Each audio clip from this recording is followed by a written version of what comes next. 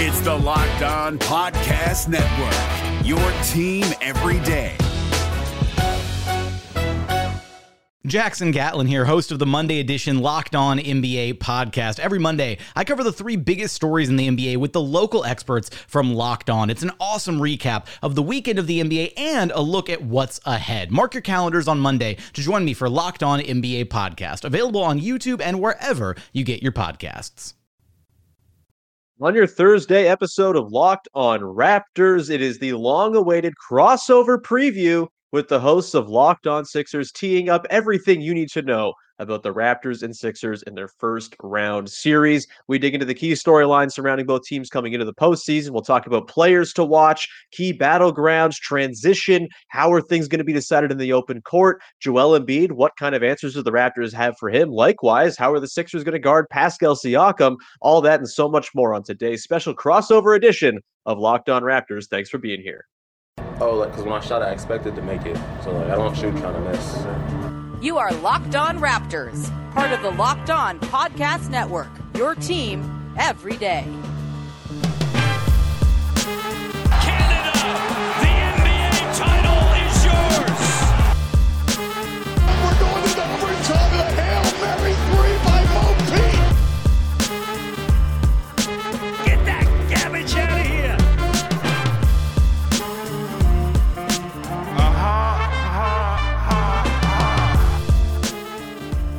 Hey, what's going on? Welcome to episode number 1158 of Locked On Raptors for Thursday, April the 14th. I'm your host, Sean Woodley of RaptorsHQ.com. You can find me on Twitter as always, at WoodleySean. You can find the show at Locked On Raptors, and you can follow, subscribe to, rate, review the podcast wherever you get your podcasts on all the various audio apps. You can also go to YouTube and support the show over there just by hitting the big red subscribe button. It's very much appreciated when you take the time. We're pushing towards 1,900 subs. Would love to get to 2,000 by the time the playoffs start, or at least sometime during the first round. So thanks in advance for taking the time to support the show on YouTube and getting to see my face every single day. That's a beautiful, well, that's a tease, baby. How could you not want to see that on your screen day after day? All right, on today's show, it is the crossover edition of Locked On Raptors and Locked On Sixers teeing up the first round series that gets going on Saturday at 6 p.m. Eastern Time. And let's, without further ado, just dive on in. Devon Givens, Keith Pompey, both here from Locked On Sixers. We examine the big storylines surrounding the Raptors and the Sixers coming into the series, key X-factor players who could play a big part, and some key battlegrounds. Transition, the Raptors, very good at transition. The Sixers, not so good at defending it. How will that play out over the course of the series? Can Joel Embiid handle the extra attention from the Toronto Raptors and their crazy defensive scheme? If he can, that might be the key for the Sixers to win this series. We get into all of that and so much more on our chat with Keith and Devon. Let's get to it. Sean Woodley here from Locked On Raptors alongside Devon Givens and Keith Pompey from Locked On Sixers for your crossover preview of Raptors-Sixers, which gets going on Saturday, 6 p.m. Eastern Time down in Philadelphia. Should be a really fun one. I feel like the Raptors are probably the Eastern Conference team that have been pegged as the one with the most upset potential of any of the lower seeds in the Eastern Conference. And I think it's fair to say the Sixers are the ones with the biggest upset potential the other way as well, based on how things have gone down the back part of the season, which should leave us with a very interesting series. We'll get to predictions and all that stuff, X factors, things like that. But I guess we should start here, guys. I'll let you guys grill me on some Raptors topics in the second segment here. But I do want to get your thoughts on, I guess, sort of the big story coming into the series. Probably not in terms of like on-court impact, but certainly in terms of the way the Sixers are going to defend the Raptors, the way things are going to play out, on the wings, especially with the rotation for Philly. Matisse Thybulle, not available for the games in Toronto. He will play in Philly, of course, but the vaccine mandate keeps him out of the games in Toronto. And I'm fascinated by how this changes things, because Thybulle is obviously an amazing defender, probably the first or second best defender on the Sixers team, depending on how you line him and Joel Embiid up. But he is obviously a bit of an offensive liability as well, not a great three-point shooter.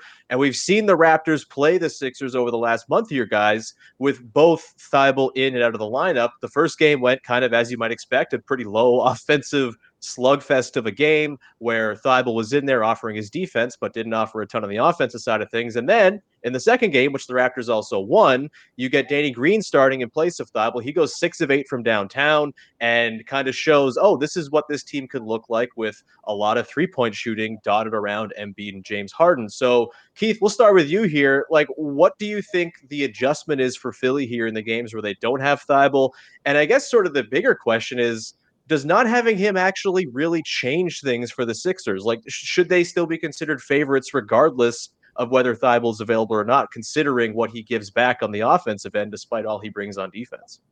I think not having Matisse Thybulle hurts the Sixers a little bit. Now, the one thing that Devon knows and that we should tell you, the thing about Matisse lately, it had a lot to do with, how he did in the first half. I mean, there were games where Matisse would start, but in the second half, sometimes they brought in another starter if he wasn't making his shots, right? The last time he played against the Raptors, because he only played against them twice, the last time he played against them, he had 4 blocks. He had 3 steals, right? He was a +8. He shot 4 for 6 from that game and had 12 points. So Matisse played well, but there's been other times when he just didn't play very well. Now, the thing is, when you bring in a Matisse Thybulle, even if he's not shooting the ball well, he adds depth to the roster. You have a guy like Danny, he could come off the bench, he can knock down some shots. But for the most part, it's one of those things. I think the big thing that they're going to lose with Matisse is just that body. And they don't have someone who's going to be able to defend. But to me, it was always one of those hit and miss. If you get good Matisse defensively, he helps you. If you get bad Matisse, it's one of those things where either Danny or George Niang were going to close out the game. Matisse just wasn't going to be out there. Yeah, that makes a lot of sense. And so, Devon, the next thing I kind of want to hit on here, as far as like big storylines for the series, and this obviously is the big storyline for the Sixers, is Joel Embiid. He is at worst going to be a top 3 MVP finisher this season, and he has made some pretty significant strides, I think, in terms of the way his game will be suited towards the playoffs. We've seen in the past, going back to the Raptors series with them in 2019, that he's had trouble when he sees extra attention. He can't quite make those reads, maybe the simple reads, but he's not making those great passes out of trouble to keep the offense flowing and create advantages elsewhere. This season, Embiid has a career low turnover percentage at 11.3%. He's beefed up his, career assist to turnover ratio has always been around 1-to-1. It's 1.3-to-1 this season. And he is, he just looks more comfortable in those situations where there's that extra attention coming. And we know the Raptors are going to send a lot of attention his way. This is really interesting to me because if the Raptors can't turn over Joel Embiid in those situations, they're going to have a hard time scoring in this series, I think, because so much of the Raptors do is in transition. They run at the 5th highest clip of any team in the NBA, and they don't even have like a necessarily crazy good offensive rating in transition opportunities. It's just 1.09 points per possession, 7th to last in the league.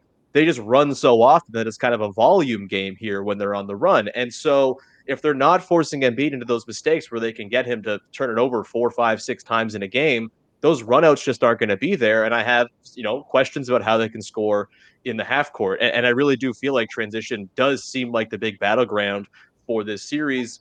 Can you kind of enlighten Raptors fans who maybe haven't watched him all the time this season as to how Embiid's improved in that department? And do you think against the mad genius that is Nick Nurse and his crazy defenses and all the length the Raptors have, can Embiid hold up to that over the course of the series? Because I think if he can, that really gives the Sixers a pretty serious advantage in diminishing what the Raptors do best.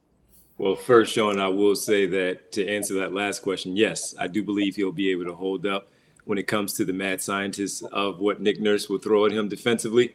And he does it very well, as we know, Nick Nurse on that side. But the overall answer for everything that you just threw at both, Keith and I is, this is part of the reason when you mentioned in the very beginning, he is a top 3 candidate for MVP because of the fact that he has improved so much over the maturity of what we're seeing with his basketball game, where the turnovers are different. They're not the same. Sure, he'll have a high turnover game here from time to time, but for the most part, Sean, he has handled things very well.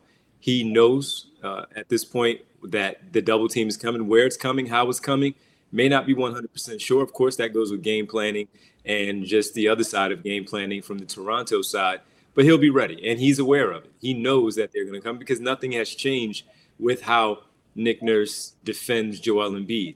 Where they may come from, sure. But at the end of the day, it's about seeing the double and triple teams and getting the basketball out. And he knows that. So I think he'll be able to do it just that, have some success there. And if he does, in fact, have that type of success as the best player in this series, it's now about his teammates. You have a dynamic scorer that we know in James Harden.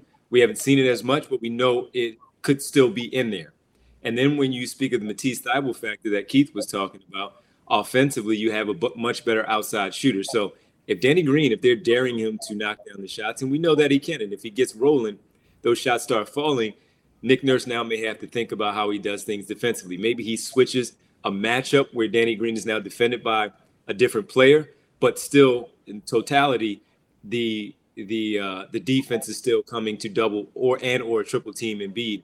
And he just has to be prepared, ready to get the ball out, not panic in the situation, that as if this is anything new and something that he hasn't seen. And I do think he will do that in this series against Nick Nurse. As I mentioned, he's prepared for it. He's ready to do it. The Sixers overall, they understand it as well, and they know what they need to do. Yeah, all well-made points. And I think, the second part of this is if the Raptors can't turn over Embiid, they're just going to have to hope that they get sort of replicated performances from Tobias Harris and their other shooters that they got back in 2019. If you recall, some pretty rough, crooked shooting lines for the catch-and-shoot guys for the Sixers dotting around Embiid in that series. So we know Embiid is going to win his minutes when he's on the floor. He's even done that in the couple of games against the Raptors over the last, month or so here. But the part that's really been the bugaboo for the Sixers is backup center. And that has been a recurring issue. My favorite stat from Game 7 of the 2019 second round, Joel Embiid plays 45 minutes and 12 seconds. It is a +10, and the Sixers are a -12 in the 248 played by a combination of Greg Monroe and Mike Scott as the backup fives in that game. It decided it for sure, and that was the recurring theme throughout that series and basically throughout every Sixers series since then, as the backup center spot has not been effective. And we've seen over the course of the last week or so, Sixers fans and media and Doc Rivers talking a lot about DeAndre Jordan, B-ball Paul Reed, and who's going to fill in those backup center minutes. Keith, I'll go to you on this one. Is there a chance we see regular DeAndre Jordan time in this series? Because if so, I think that really, really opens up the opportunity for the Raptors to blitz the Sixers in those minutes where he's on the floor. Yeah, I mean, I think there's a opportunity in the perfect world. They go to the guy who they call in Philly B-ball Paul, right? Paul Reed. He's an undersized center. He's more like a power forward. He's 6'9". Some people may say 6'10", but he's really, 6'9". The thing with him is he's an energetic guy. He's one of these guys. He reminds you of some of the guys that Toronto has. He's really athletic. He'll get the ball off the glass, do a putback dunk. He'll make a really great steal. The problem with him is he's still learning the game. He doesn't really people in Philly love him. They get mad that Doc doesn't play him a lot. But the problem is he really doesn't know the playbook the way that he should. And he's always lining up in the wrong spot, things like that. A great player, but in the ideal world, the 76ers would have him out there.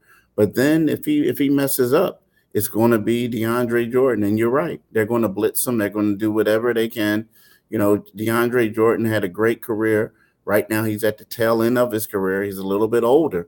But, he could be out there. But I think if he is out there, it's because of Paul Reed is struggling. And it's because Paul Millsap, is just too old to be out there and play. So they, like you said, the Sixers have had a problem at backup center. This trade, yes, they did get James Harden, and that was great for them, but they lost Andre Drummond, which is going to be a huge miss for them in this series. Yeah, DeAndre Jordan on the court this season in 214 minutes for Philly, a -7.7 net rating for the team when he's on the floor. Not going to cut it in those very, very important little sections where Embiid's going to sit and the Raptors are going to have a chance to pull them back in. We're going to continue on here, and you guys are going to grill me on the Raptors in just 1 second here. But first, I do want to tell everybody about our friends over at Bet Online. Bet Online is your number one source for all your sports betting stats and info. You can find all the latest sports developments, league reviews, and news, including this year's basketball playoffs and the start of the Major League Baseball season, covered for you at Bet Online. So you have all the information available when you want to go to place a bet. Say you're trying to figure out what you want to do in this Sixers Raptors series. Do you want to get some money on the down on the underdog Raptors? You can go ahead and do that at Bet Online. And again, get all the info that you might need to make an informed wager before you do it by perusing their collection of content. They have podcasts, league reviews, everything that you might need, injury reports, and everything in between. And you can also do live betting. They've got Vegas casino games. You can bet on esports and so much more. Head to the website today or use your mobile device and learn more about the trends and the action at Bet Online, where the game starts. The NBA playoffs are right around the corner, and Locked On NBA is here daily to keep you caught up with all the late season drama. Every Monday, Jackson Gatlin rounds up the 3 biggest stories around the league, helping to break down the NBA playoffs. Mark your calendars to listen to Locked On NBA every Monday to be up to date. Locked On NBA, available on YouTube and wherever you get podcasts. Part of the Locked On Podcast Network, your team every day. And we continue on your Raptors Sixers Locked On crossover episode here. Sean, Devon, and Keith here with you. I'll turn it over to you, Devon, if you want to start grilling me on the Raptors. I've had the run of the show here so far, asking you about what's going on with the Sixers. Fire away, my friend. What do you want to know about the opponent for the Philadelphia 76ers up here in Toronto? Yeah, I would like to start with Pascal Siakam. He was able to average 30 points in the game that he's played against the Sixers, and from afar, of course, I was paying attention to what he's done over the last couple of seasons, seeing him during the championship run as well. But then there was seemed like a little issue going on there with Pascal Siakam. So what was the issue that had him?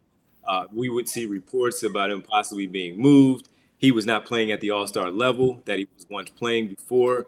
And now all of a sudden he's back to being that two-way player that is now the head of the snake, if you will, for the Raptors, and how things get done both offensively and defensively. What has changed, and what was the issue that took him from that all-star to a potential trade candidate as well? So there was a really great article written by Michael Grange, who covers the Raptors for Sportsnet up here last week, kind of detailing Siakam's journey from the early parts of his career up until now. And the big reason why Siakam kind of fell off the face of the earth as one of the most relevant guys in the league is that the pandemic hit. And he had a really interesting situation where, because of his visa situation, he wasn't able to pick up a basketball for like 5 months going into the bubble. He goes into the bubble and is just completely rusty, does not have the feel, the rhythm, and he's a very rhythm and touch-based player, just didn't have it. And in that Celtics series in the second round, he got really exposed for his lack of playmaking chops. He would try to post up Jaylen Brown or Marcus Smart. They would send extra attention, and he just was not able to make those plays, not dissimilar to sort of greener versions of Joel Embiid in the past. Wasn't able to make those plays out of those double teams, wasn't able to make stuff happen in single coverage, and it really was kind of this lost series for him. And, I think it's kind of unfair the way it hung over him. You go into last year, the Raptors were on these really bizarre circumstances, playing in Tampa Bay, getting booed by their home crowd, their quote unquote home crowd, while they're playing down there, to the point that they just stopped letting fans in the building. And, if you watched Siakam throughout last year, I don't blame you if you didn't watch last year's Raptors, because they were a nightmare to watch. Totally ruined my mood for about 5 months there. But Siakam did make some strides when it came to his playmaking. He averaged about 5 assists a game last year.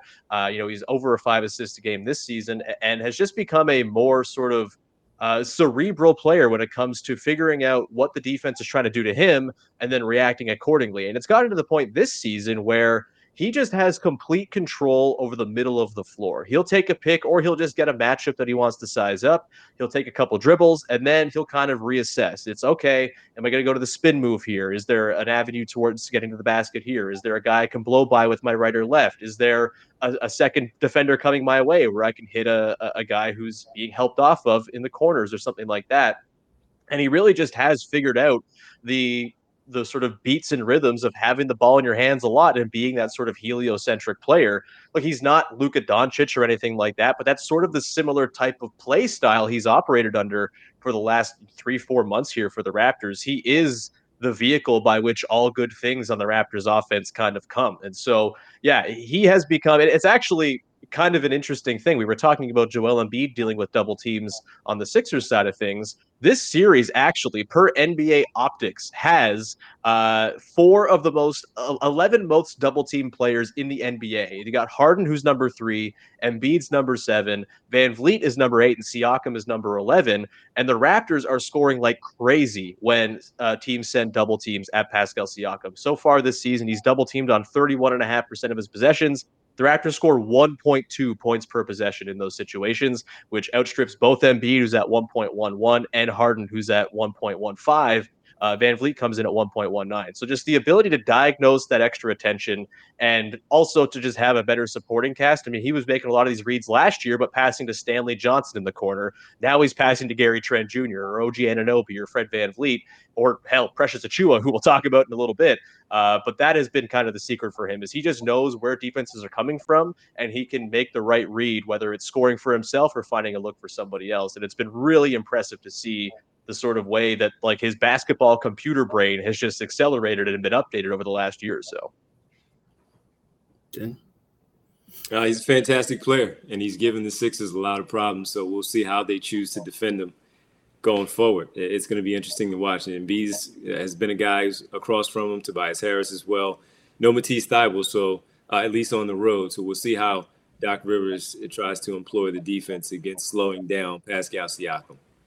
Yeah, I guess that's my question for you guys. Keith, I'll go with you on this one. Like, who do you think guards Siakam sort of as like his base defender, right? Like they're going to switch a whole bunch and stuff like that. But I don't think it's quite like 2019, where if you think back to that series after game 1 where Siakam torched the Sixers, they just threw Embiid on him and were like, all right, go ahead, try to make something happen. And it was a pretty difficult series from there on out for Pascal outside of a couple games. Who do you think is the primary for Siakam? Because I don't really see an obvious answer, especially when Thybulle's not available. But even when he is available, he gives up 4 inches to Siakam in that one-on-one sort of position battle as well. I think what we're going to see initially early on, you may see Tobias Harris on him, which is a bad matchup. I mean, bad matchup. Great. But I think initially we're going to see that. But I think that we're also going to see that gets swapped off very quickly, and it's going to be Joel Embiid on him. I think, Joel's going to try to he's going to try to slow him down a little bit. He's going to try to just stay in front of him, use his length on him. But I think even with that matchup, I know beforehand he struggled a little bit when Joel was on him now. But I think that we have that rivalry where it's kind of like it's bigger than just what we think. It's bigger than Canada, United States, the NBA. It's going to be for going back home and bragging. If there's one guy in the league who's not intimidated of Joel Embiid and who really wants to always go at Joel, is Pascal, because of, it's the bragging rights back home in their home country.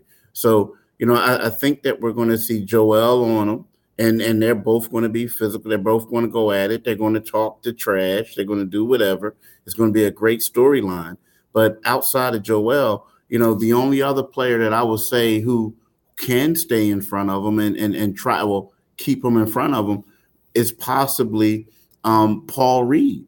But again, I'm afraid that Paul Reed's going to foul out, right? Against and you're going to need him on the floor for those limited minutes when Joel is off. So right about now, I think it's going to be Joel. But I have a question for you, man. And my question for you is, when we look at the Toronto Raptors, you look at Fred, Van Vliet, and you look at Pascal, who outside of those two guys are going to have a phenomenal series, phenomenal game for the Raptors to come out here and win this series?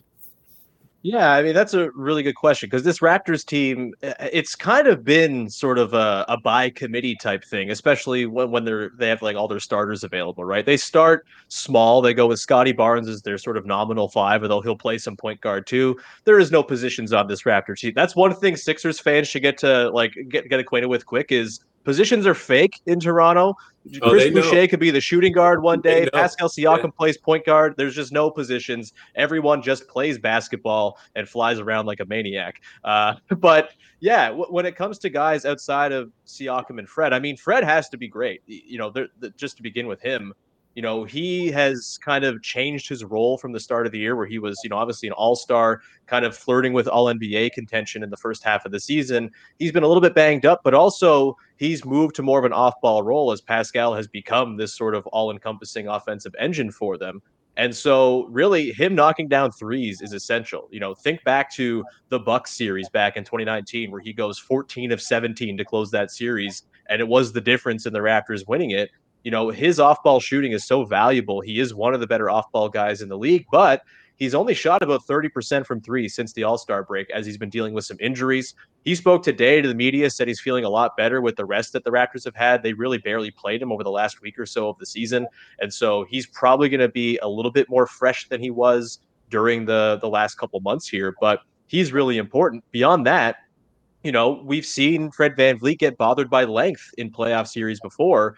And if Matisse Thybulle is going to have a really big impact in the series, I think it will be as the sort of primary on Fred to just kind of take that part of the Raptors offense away. And then from there, you're going to need Gary Trent Jr. to knock down threes. He's been really hot and cold, mostly extremely hot against the Sixers, but he's been hot and cold all season long. He'll have stretches where he's unstoppable, stretches where he takes really ill-advised shots. And then Scotty Barnes, too. If Fred's not there as a guy to create offense for the team, I think Scotty's going to have some opportunities to go and hunt mismatches. This is what the Raptors do. When everybody's 6'8" or 6'9", there's always a matchup to go and pinpoint. And I think there's going to be a lot of Scotty Barnes sizing up, a Furkan Korkmaz or a James Harden or a Tobias Harris, something like that. And that's going to be a pretty important source of offense here for the Raptors as well. This is a team that doesn't work when some of the parts aren't working. This can all fall apart pretty quickly if, Gary Trent Jr. is not hitting his threes or you're not getting any production off the bench. But Barnes and Fred are kind of the two guys who, outside of Siakam, if he's having trouble, can help create offense for this team and get things going in the half court. So what's the starting unit look like? Because we saw Khem Birch, and we saw Khem Birch also because there was no VanVleet and no Anunoby. So will Anunoby also be back as well? Because can't start all six. Someone has to come off the bench. It's a really interesting question. I wouldn't be surprised if it changes over the course of the series, depending on how the matchups go. I think they'll start with their primary small look with Fred, Gary Trent Jr. as a backcourt, and then OG, Siakam, Barnes across the front court. Who's the center? Again, I don't really know. That I think will be it. But I do think Precious Achiuwa has foul trouble. Foul trouble. Yeah, foul trouble for sure. That's kind of going to be the issue here is, at some point you're going to have someone in there who can just absorb a bunch of fouls. Khem Birch might be that guy, but he's also their worst offensive player. And so that could be a bit of a tricky point. Precious Achiuwa is a really interesting figure for me, and I wonder if maybe we should take that opportunity to go and talk about our X factors for the series, guys. I'll begin with my Precious Achiuwa thoughts in just a second here, but first, should tell you about our friends over at Shady Rays Sunglasses. Go and check out Shady Rays. I got to tell you, if you're someone like me who loses sunglasses all the time, doesn't have the taste or anything like that to care about paying for an expensive pair, but you want the quality of an expensive pair that you're going to be able to get replaced if you lose them, Shady Rays is the place to go. They are the independent sunglasses company that gives you the features of $200 sunglasses for a fraction of the price. That means polarized lenses, well-constructed durable frames, and premium high-end finishes. Also, something you won't find anywhere else is Shady Rays' insane protection program. Shady Rays includes lost and broken protection on every single pair. They will send you a brand new pair if you lose them, no matter what happened. Just a small processing fee and you have your pair replaced. Give them a try, and if you don't love them, you'll pay nothing. It's as simple as that. Plus, every time you shop at Shady Rays and buy an item, 10 meals are donated to help fight hunger in America when you shop with Shady Rays. Exclusively for our listeners right now, you can go to shadyrays.com, use the code LOCKEDON to get 50% off 2 or more pairs of polarized sunglasses. That's an incredible deal. 50% off is no joke. The code LOCKEDON gets you that deal. It's their best deal of the season. 50% off for 2 or more pairs of Shady Rays sunglasses, backed by over 150,000 verified 5-star reviews. Use the code LOCKEDON at shadyrays.com. The NBA playoffs are right around the corner, and Locked On NBA is here daily to keep you caught up with all the late season drama. Every Monday, Jackson Gatlin rounds up the 3 biggest stories around the league, helping to break down the NBA playoffs. Mark your calendars to listen to Locked On NBA every Monday to be up to date. Locked On NBA, available on YouTube and wherever you get podcasts. Part of the Locked On Podcast Network, your team every day. And we round out your first listen of the day and your Locked On Sixers, Locked On Raptors crossover, digging into some X Factor players. And to pick up the thread that I began based on Devon's question about the starting lineup in the last segment, Precious Achiuwa for me is... He's not the most important Raptor for this series, but he might be the biggest determining factor as to whether or not the Raptors have the juice to win, because when he plays to the sort of peak that we've seen in the back part of the season, he is a switchable defender. He's one of maybe, 3 or 4 guys in the entire NBA who can switch on to both Joel Embiid and James Harden and feel pretty good about it. And he's been hitting threes at a 40% clip since the All-Star break as well. I could totally see a world, to answer your question, Devon, where Precious Achiuwa ends up being in the starting 5, replacing one of Scotty Barnes or Gary Trent Jr., and they run those guys with the second unit. I'm curious of your impressions of Precious Achiuwa. It's been kind of a meteoric rise here, and the 2 games that the Raptors have beaten the Sixers in, Precious has been excellent in both. I think he was 5 of 7 from downtown in the last game. So, Devon, Keith, I'm not sure who wants to take this one, but what have been your impressions of Precious? And is there like a bit of worry that he could be a kind of swing factor that makes things tricky here as a guy who can guard both Embiid and Harden? Well, he has, for me, and I can't speak for Keith, but for me, he has been surprising because he's always been known coming out of Memphis, University of Memphis, and even his time in Miami as a banger, one who can get rim to rim, a floor runner that is very active, offensive glass, can get some things done on the putback as well offensively, and, a little bit of an offensive game inside the three-point line. But now he is extending that range where he has become Chris Boucher for whatever reason for the Raptors. And he had the 20, I think it was 20 in the game before last. And then, of course, he comes back and he knocks down threes once again. So that is a big key to defending. And the Sixers have had trouble, and Keith can attest to this, defending the three-point line. So when you have these big guys, they're letting them shoot. Chris Boucher, he's established, we know, as far as his shooting.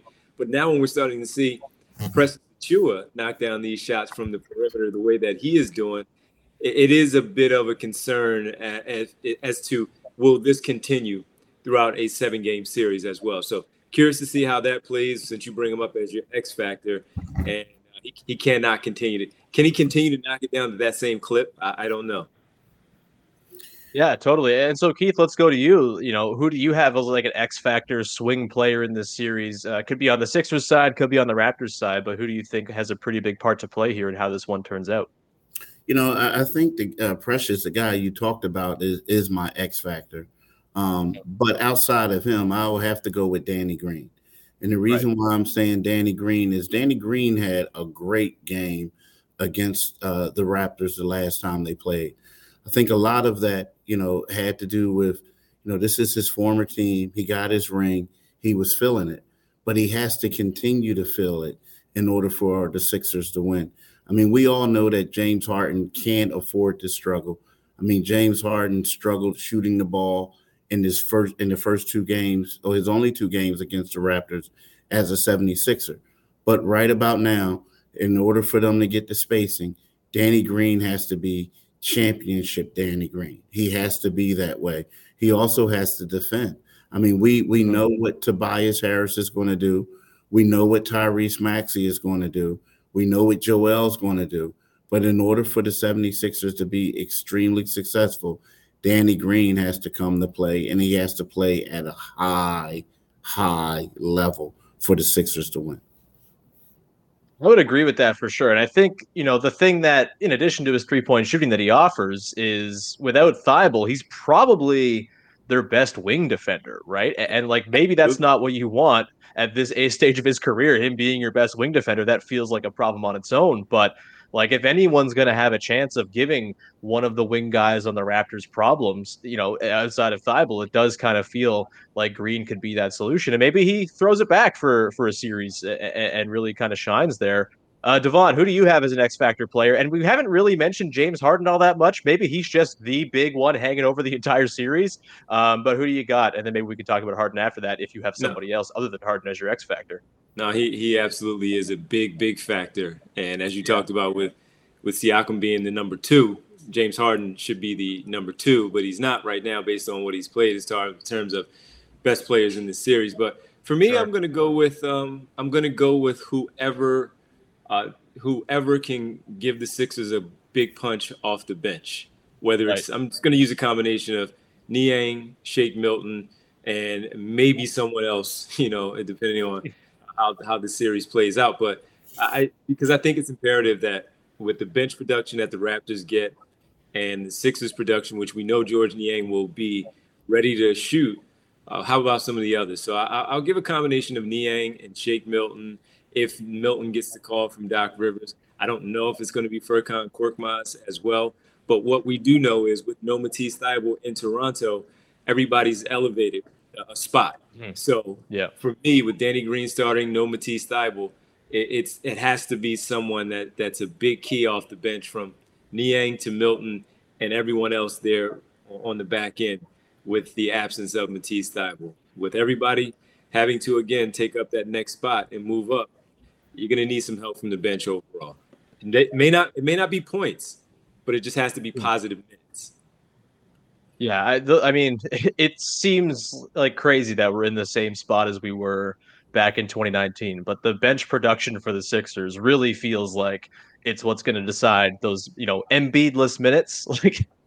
And look, Embiid's going to probably play 41, 42 minutes a game here. There's not going to be a ton of room for the Raptors to take advantage when he's on the sidelines. But, if the Sixers can just break even in those minutes, they stand a very good chance of winning this series. With that, guys, I guess we should do some predictions, shall we? I've been throwing this series around all week long. I haven't had a hard time. I'm not even 100% sure just yet, so I'm going to make you guys go first. Devon, who do you got, and what's your prediction? How many games? I have the Sixers in 7. It's not a homer pick. It's a respect pick of what the Raptors are, what they've done during the regular season. The postseason is a different animal, but the Raptors do have some foundational pieces that have been there in the championship year before and in the postseason to know what this is about. A great coach, in my opinion, and Nick Nurse, and the things that he likes to put together, how he devises things. But I think at the end of the day, Sean, that the Sixers have the best player in this series. And I normally lean when you have a situation like that, best player in the series, games 1 and 7, potentially the 7 on your home floor. All of what happened during the regular season and the record not being as great as it has been in the past, that's out the window when you get to the postseason. So I have the Sixers in 7, and I feel comfortable saying that. I would not be surprised if the Raptors won, but I also wouldn't be surprised if the Sixers found a way to get it done in 5 or 6 either. But for me, Sixers in 7. Keith, what about you? This is where D and I disagree. I have the Raptors winning this thing, and I have the Raptors winning it in 6. And wow. I get it. I know that a lot of people. I know the Sixers have Embiid. I know they have home court advantage, but we're talking about a 4 or 5 game, a 4 or 5 series thing here. We're talking about a Raptors team that, you guys talked about Precious. I mean, when you think of the Raptors, honestly, Precious doesn't. When you go into a series, you shouldn't be thinking about Precious, but you can. I mean, you will. I mean, I'm honest. You shouldn't. He's not one of the stars, but he gives 76ers the business. And I feel like this depth that they have, all these interchangeable parts. I mean, we forget that Chris Boucher gave them 30-something. He gave them the business one game, right? So when you factor all that stuff in, and I know people in Philadelphia don't like hearing this, but I think that the Raptors are going to beat the 76ers in 6 games. It's just the way it is. The Raptors are a team that's fine-tuning. The Sixers are a team trying to find themselves right now during this week off, trying to get everything in order. And I feel like that this is a bad matchup for them, and the Raptors will win in 6. I agree that it's not an ideal matchup for Philly. I think I'm going to go Sixers in 7 purely because of Joel Embiid. I have a lot of respect for that dude. I mean, he almost dragged the Sixers to a win over the eventual champions in 2019. despite having like a stomach bug throughout the entire series and putting up pretty crooked numbers. And yet still, every time you look at the box score, oh, he's a plus 12. Oh, he's a plus 14. Oh, he's a plus 19. And so I have like an immense amount of respect for him. And if he hadn't shown the growth this season in terms of his playmaking when he sees extra attention, I would 100% be in on the Raptors right now. But I do think there's a chance that he carves up what the Raptors are doing defensively, identifies those double teams, they get enough shooting. And I also just am a little bit skeptical of the Raptors as a team that's going to shoot 40% from three over the course of a whole series. They've been really hot and cold this season. They've been pretty good down the stretch, but you're asking a lot of Thad Young, who didn't shoot a three the entire season in San Antonio, is now shooting 40% on like 3 attempts a game in Toronto, which is great. But can that carry over to the playoffs? Can Chris Boucher, who, as much as he kind of has this shooting reputation, only shot about 27% for most of the season before getting hot to close the year, can he carry it over? And also Precious Achiuwa. There's a lot there. There's a lot of hot and cold with him. And, you know, I feel like he'll have a couple of games where he goes off, but I think there will be plenty of games as well where he just struggles like most 22-year-olds do in their first run through the playoffs. I think Sixers in 7. I would not be surprised if it's Raptors in 6. And I have said this before, if there's a team getting swept in this series, I think it's Philly, because the meltdown potential is extremely high if things go wrong with James Harden and all the bad vibes going on.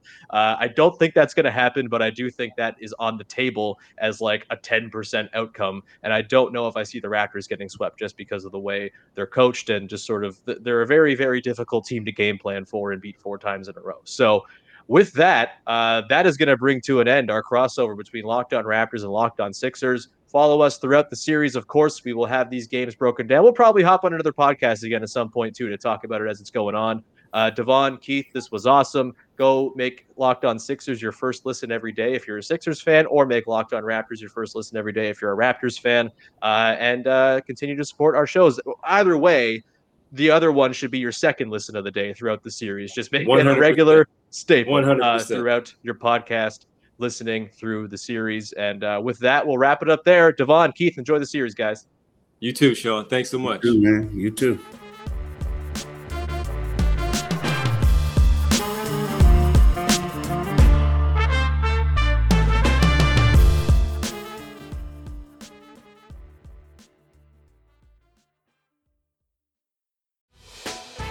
Hey, Prime members, you can listen to this Locked On podcast ad-free on Amazon Music.